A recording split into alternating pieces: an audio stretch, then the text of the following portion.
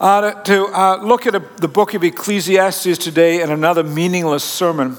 Let me start with this understanding. Les and I live in a neighborhood that is populated with many, many young families. As a matter of fact, I think we're probably the youngest family in the neighborhood. I mean, we're the oldest family in the neighborhood.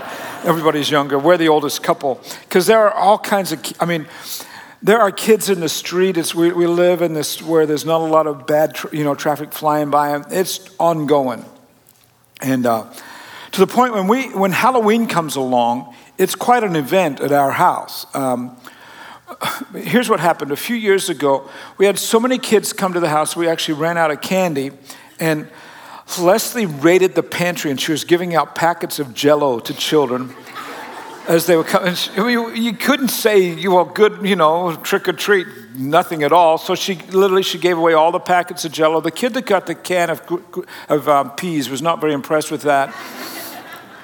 One kid got macaroni cheese, and he goes, "What's this? Just take it home, your mom will get." So we actually, in order to kind of stall that ever happening again, we counted how many kids came the next year. We had over 200 children show up. So it's a big deal. Halloween is a big deal in our neighborhood, but that's not the case in all neighborhoods. For example, there's a couple up in the western suburbs of Chicago where nothing happened. Cold, stormy night.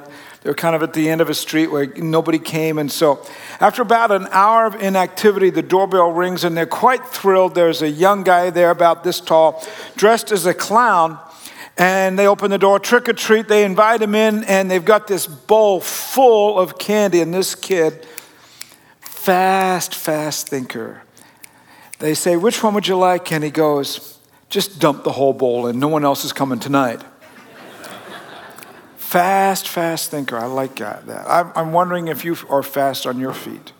Sometimes I am. Sometimes I'm not. I was at an event this past week on Wednesday that proved to me that sometimes I don't do so well at impromptu stuff. Here's what happened. The Greater Decatur Chamber of Commerce graciously invited me to pray a prayer at the 7th annual community prayer breakfast. And I went in there in many ways, I had a piece of paper with some script of what I was going to say. But my intent was to use that as a basis and then sort of read the room. Go and talk to people before the breakfast and see what else was going on in people's lives. And then use the script as a place to start, and then have, if you will, that prayer, and then, if you will, an extemporaneous ad-lib type of prayer that would respond to what everybody was saying, the conversation in the room. It was a good plan, but my delivery didn't move along so well because during the ad-lib portion of my prayer, I repeated a statistic that someone had brought to me in conversation about the number of people in our city or in our community who live below the poverty level. And that's just something that preachers shouldn't do. You should never repeat a statistic unless you've checked it out. And so I'm walking off the stage down to where we've been sitting, those of us who were leading this event, and I had this inner sense of, maybe I shouldn't have repeated that. The room was doing well, but have you ever had that moment where you go, this could go badly? You've had that, right? Well, as it so happens, there was a lovely reporter from the Decatur Herald and Review there Teresa wrote a lovely story on the event, and the one thing that she picked up was me praying for the 37,000 people in our community who live below the poverty level. But my sense of foreboding, and you shouldn't have done that sitting at the breakfast table, proved to be true, because when I got back to the office, I looked up the U.S. Census information, and it is not 37,000 people. I'm off just a bit. 19,000 people. And so I have had this knot in my belly since Wednesday. See, I'm pretty certain that not everybody caught my error in the room, but now it's in print. What would you do if you were in my space? What would you do to make that right? I'm aware of this, that in the profession I'm in, as clergy, if you will, what I say and how I live has to be truthful at all times, or else it begins to erode. If I misspeak or state half-truths or non-truths, that erodes trust, doesn't it, in the people who are listening? So the question I'd like to put to you this morning is this: how would you have me correct this very public mistake that I've made?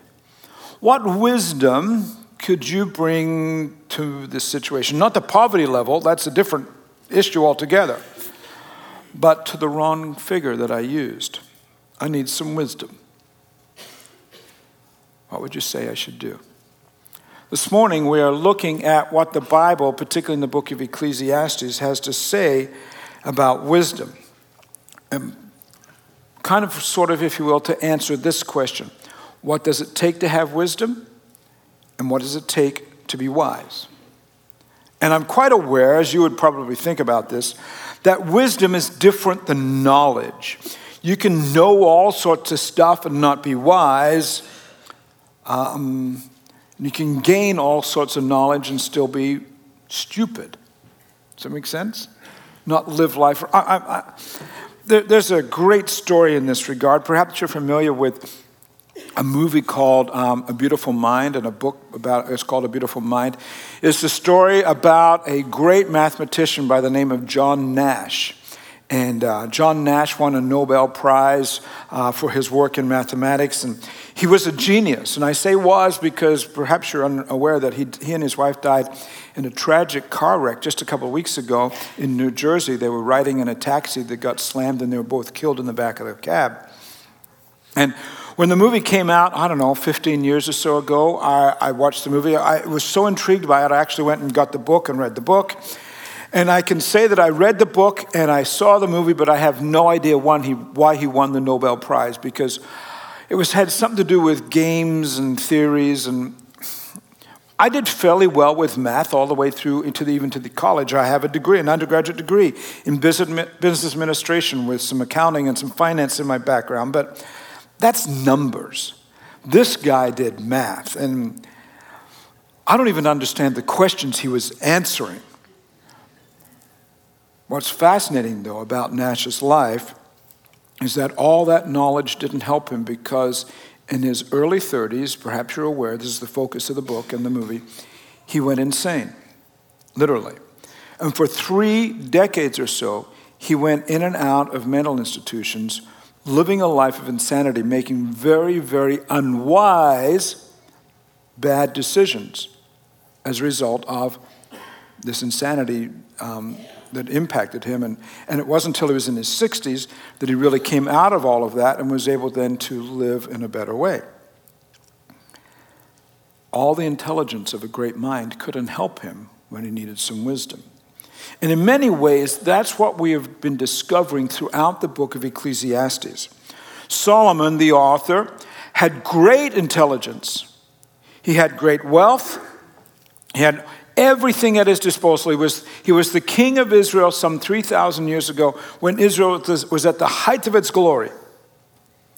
Yet he discovered that in his own strength and in his own approach to life, there were some limits as to how far he could go, and his wisdom would only carry him so far. As a matter of fact, as he looked at his life, he uses a word within the book of Ecclesiastes, which is fascinating. It's a Hebrew word, hebel. And it's got that sound at the beginning of the word, a hard H. And in many ways, it's a description of what the word means. It means that everything is meaningless. It's dust. It's a vapor. It is a wisp, hebel, a wisp of air. We've been translating it this way, as our Bible, if you read an NIV, has been translating that word as meaningless. It's all meaningless. Even wisdom in and of itself can be meaningless, he says. And we want to know, how do we be wise in the midst of that then? How do we make credible decisions that will be lived out in the ways in which we work tomorrow and the ways in which we play on Monday night, and the decisions that we have for our families? How can we be wise at all that? So I want to give you 2 responses to that today from the book of Ecclesiastes, ways to be wise. And I'm going to start with number 2. I'm going to start with the second way in which you should be wise, or which we can develop wisdom within our lives that is going to be productive and not just meaningless. Namely, Solomon says, if you want to be wise, do this, and then secondly, when I'll come to this in just a minute, number one, and then number two, strike a balance in life. And so I want you to make note that where we're going for the next 4 or 5 minutes is how to describe how to live a life of balance given all of Solomon's observations about life. Because some of the things he says about life are humorous at times, or you go, where did that come from? And I want to remind you, we've been saying all the way through this series as we concluded today, that after living a long life, he writes Ecclesiastes and he says, I've looked at all of life and it seems like just in and of itself it's meaningless, and I have some observations. And if you just look at one observation, you can run into trouble in the book of Ecclesiastes. You have to wait till the very end to get the kicker. So we're going to look at some of these observations about wisdom, and we're headed towards where we're going to see him say, find balance in all of this, okay? But to just show you how crazy his life was, look at a couple of passages with me, please. They're going to be on the screen to start with. Ecclesiastes chapter 10, verse 10, he makes a pretty profound and pretty obvious observation. If the axe is dull and its edge is unsharpened, more strength is needed. Well, duh. It's pretty straight up, right? Duh. I mean, if you got a dull axe, you're going to have to work harder. If you've got a screwdriver where half the flange is cut off, broken off, you're going to have to work harder to get that. Pretty straight up. If you're working with tools, the tools need to be in good shape. The verse before that, Ecclesiastes chapter 10, verse 9, he says this, whoever quarries stones may be injured by them, whoever splits logs may be endangered by them. 3,000 years ago, they didn't have safety goggles. You're banging on a stone, it's going to hit you in the eye. You're going to shoot your eye out. So you may know that movie. It's just going to be bad news. You go, okay, fair enough. Well, the beginning of that chapter, Ecclesiastes chapter 10, verse 1, makes a very interesting comment. As dead flies give perfume a bad smell, so a little folly outweighs wisdom and honor. And you want to go, well, how do you know flies give perfume a bad smell? You don't know that unless you've had a lot of flies in your perfume, right? And then you go, oh, I don't want that. And obviously he's had that experience. And his observation is, as ugly as that is, so if you do life and you just do stupid things and you get carried away, then you'll be in trouble. It's not going to be fun at all. Next verse, Ecclesiastes chapter 10, verse 2. The heart of the wise inclines to the right, but the heart of the fool to the left. He was talking about U.S. politics right there.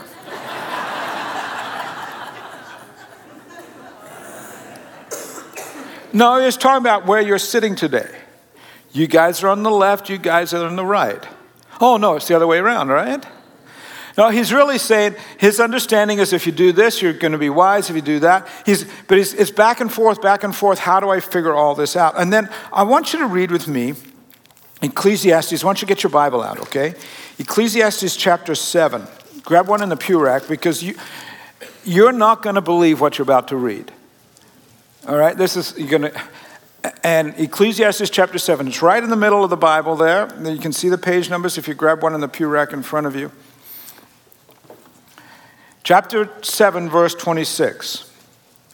You need to buckle up your seatbelt right now. Tighten it down on that pew. Pull your hat down tight because you're not going to believe what he's about to say. I find, verse 26, I find more bitter than death. Well, what could be more bitter than death?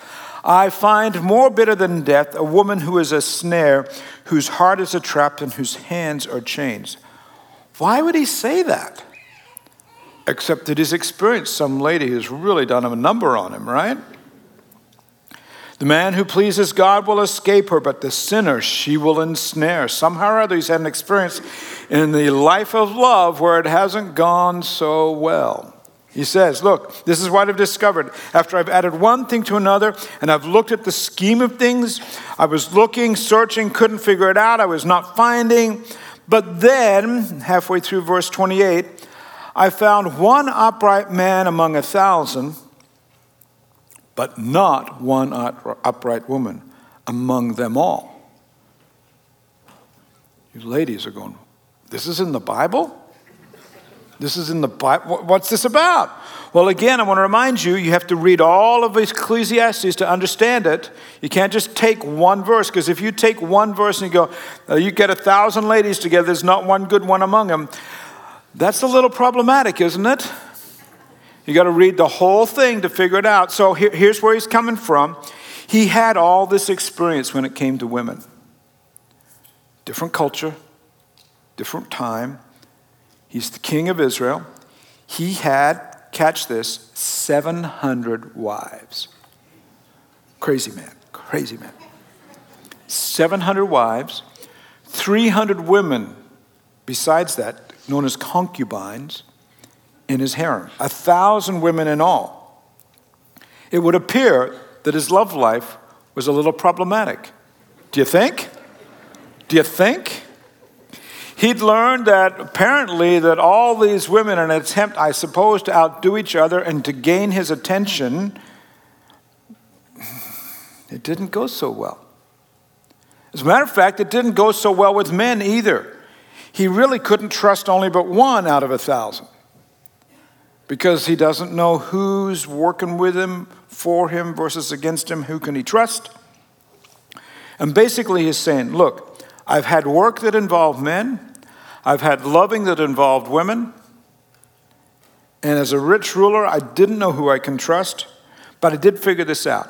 Amongst the men, you might find one guy in 1,000, but when it comes to the matters of the heart and the ladies, you're dead in the water before you even start.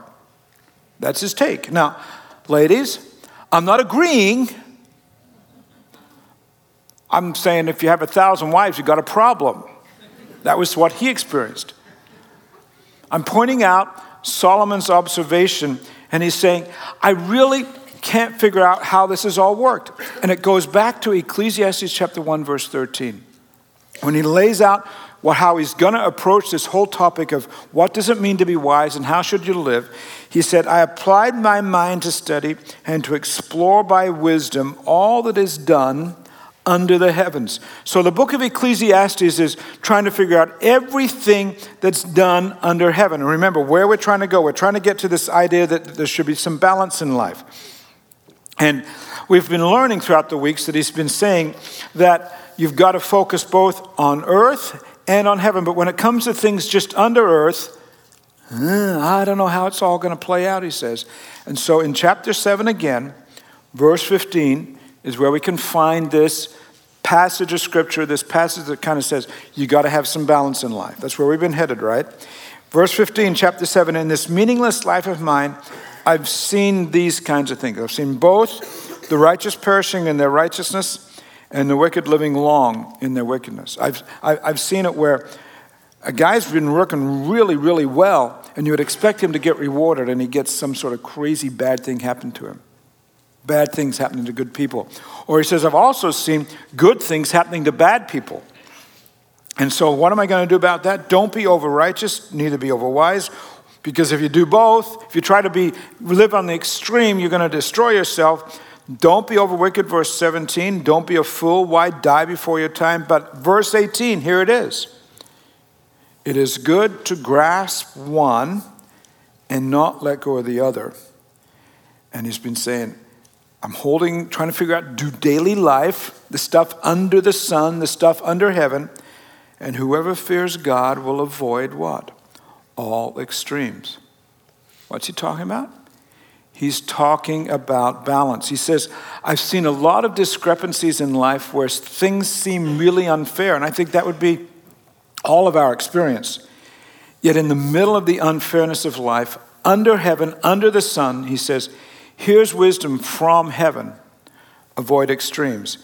Hold your life in balance. Hold your life in tension. Do life daily with the stuff you have to do with your family, with your job, with all of that. It's all legitimate in the sense you do that, but if that's all you do, it's meaningless. Do it within the context of heaven. Now, to that end, living in the tension of both these worlds, I would need to say that I have a pastoral concern that I would like to bring in this regard to the congregation called First Christian Church. I want you to listen very carefully this morning in this. And those who are guests this morning, thank you ahead of time for giving me a moment or two to speak to this congregation that I love and I serve. I would say it this way. Our congregation has grown in stature in years past. We've grown a lot. And I'm not just talking about numbers. I'm talking about just the way in which we do things, our position in the community, and all that sort of stuff. And it's all good. I get that. And I believe the changes we've experienced have been initiated and were brought to us by the work of the Holy Spirit. I'm great with all of that. But in the midst of all of that, I have a caution for us. In the midst of doing all this stuff, let's not just focus on there. Because if we just focus on here, we'll become haughty and we'll skip and miss the things of heaven. I'll explain it this way. Perhaps you've been to a carnival where they set up a trailer and they've got this slanted board like this, and there are these little animal heads that pop out, and the goal is you take this rubber mallet and you're supposed to bop them on the head. You ever are they moles? I don't know what, monkeys, whatever they are, that pop up. And the object is as soon as one comes up, you hit that, and if you can bang the next one, you can bang enough within your allotted time. You've paid $7 to play the game, and if you get enough, they'll give you a little stuffed animal that they paid $0.25 for, and you go, it's a fair, even exchange. I don't know that that's the case, but that's a different matter. But my observation is sometimes church life can be a little bit like that. Here's something over here, let's bop that for a while, and then there's something else that pops over here, let's bop that for a while, and fair enough, I get it. And I would like to be certain that I bop something in the head this morning before it pops up. What I'm about to say is not in response to stuff that's going on in the life of our church, but something I'm concerned about. We are a cross-section of the community. Our congregation is a cross-section of the Christian community as well. And we have within our congregation a variety of different types of people. We have people of influence and affluence here, certainly. We also have people here who would come from another extreme, who come from, if we could say, we come from very common, simple backgrounds. As I look at the culture outside the church, particularly with us about to go into another political election cycle, it appears to me that the media right now, and whoever is controlling all that info out there, is setting us up as a nation for some really difficult class struggles moving forward. This group against that group. And we as a congregation cannot, must not, should not reflect the typical class struggles of what the culture is bringing to us.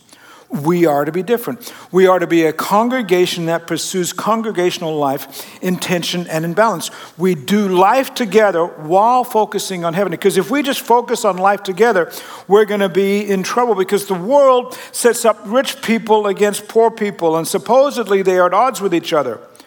And it would be tragic if well-off people and moderate income people of this church were at odds with each other. That's not biblical.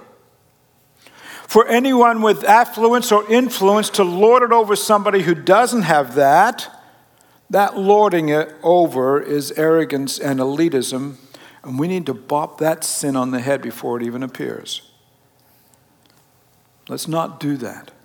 On the other hand, for those who don't have so much, to then think badly toward those who do, saying they're trying to control everything, that's another mole head that needs to be popped as well. See, it'd be easy for us all to become self-righteous, and for all of us to say, well, if you look at my life, I spend a lot of time in prayer, and I do a lot of Bible study, and I fill this role in the church and that role in the church and so forth. Man, I must be a pleasure for God to have around.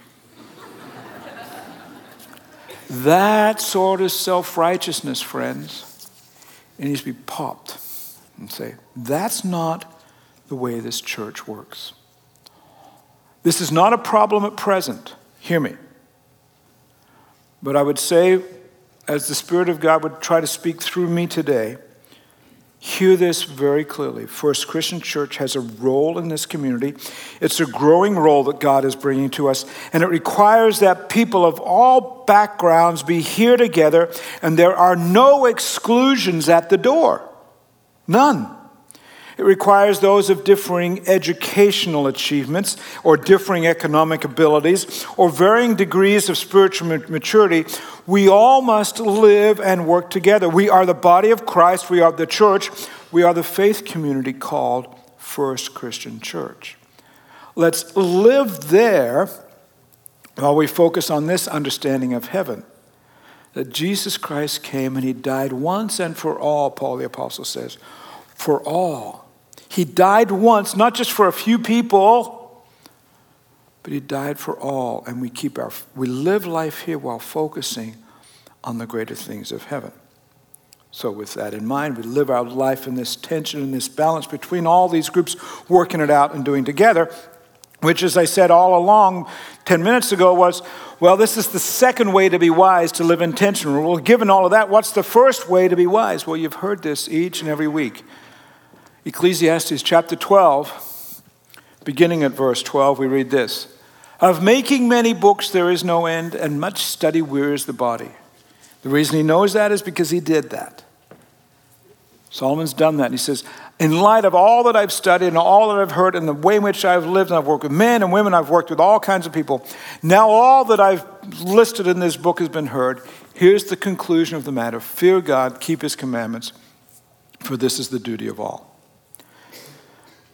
Basically, there is no end to what could be said, if you will, about the frustrations of life, about what can be learned about life under heaven. But here's the summation. Number one way to be wise, fear God. Verse 13. Fear God, and that is the summation of it all. Did you see that again? Here is the conclusion of the matter. Fear God, keep his commandments, for that's the duty of all.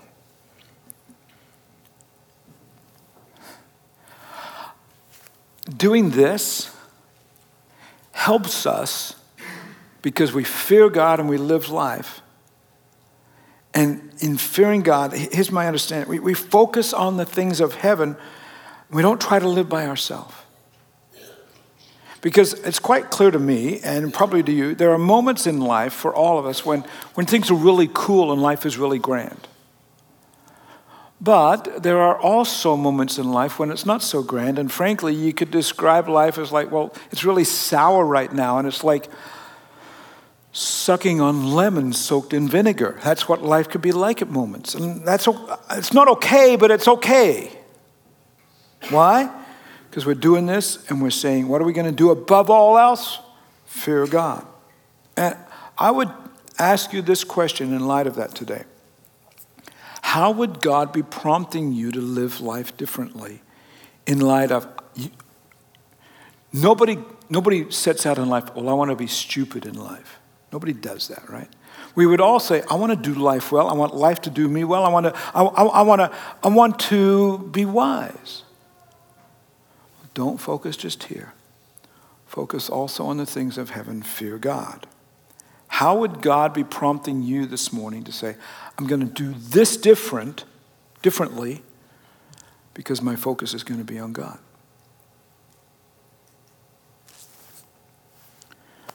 Which would also have me ask you again, in wisdom now, doing life, focusing on the fear of God and on honoring him, how would you in wisdom then advise me to handle my error of this past week? When I publicly used an inaccurate figure that had been given to me, and then the paper put it out there for everyone to read.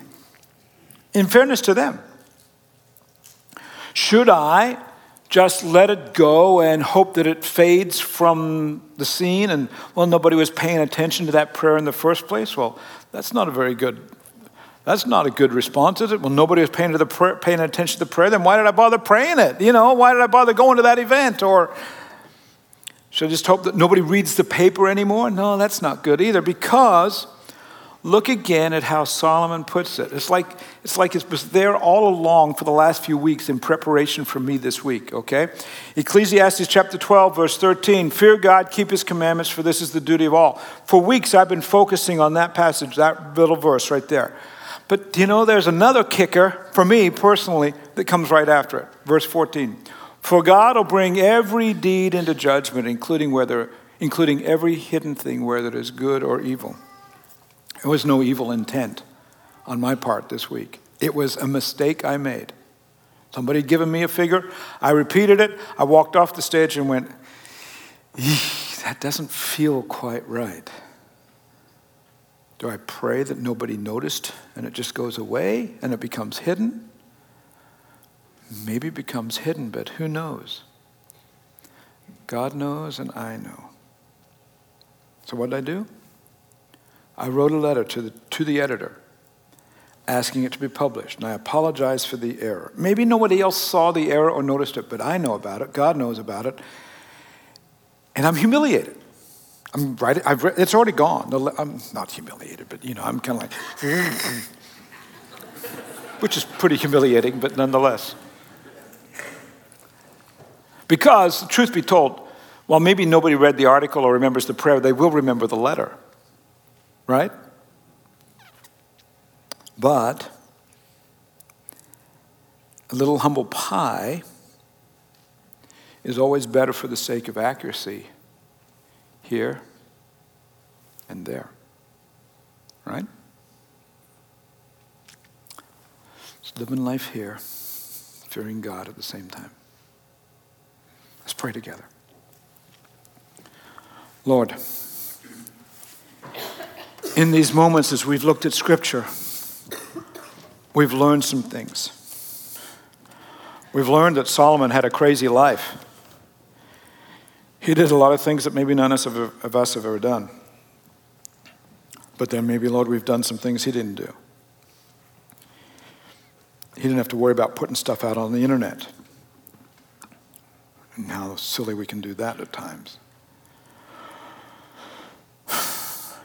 He reminded us that we should live our lives fully, and yet at the same time realize in the long run it all only has power and meaning if it's done in the context of doing it with you in Christ.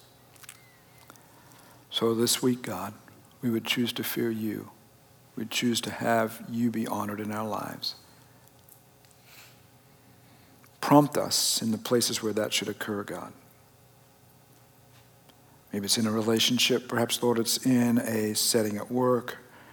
Maybe it's something to do with our kids or our parents,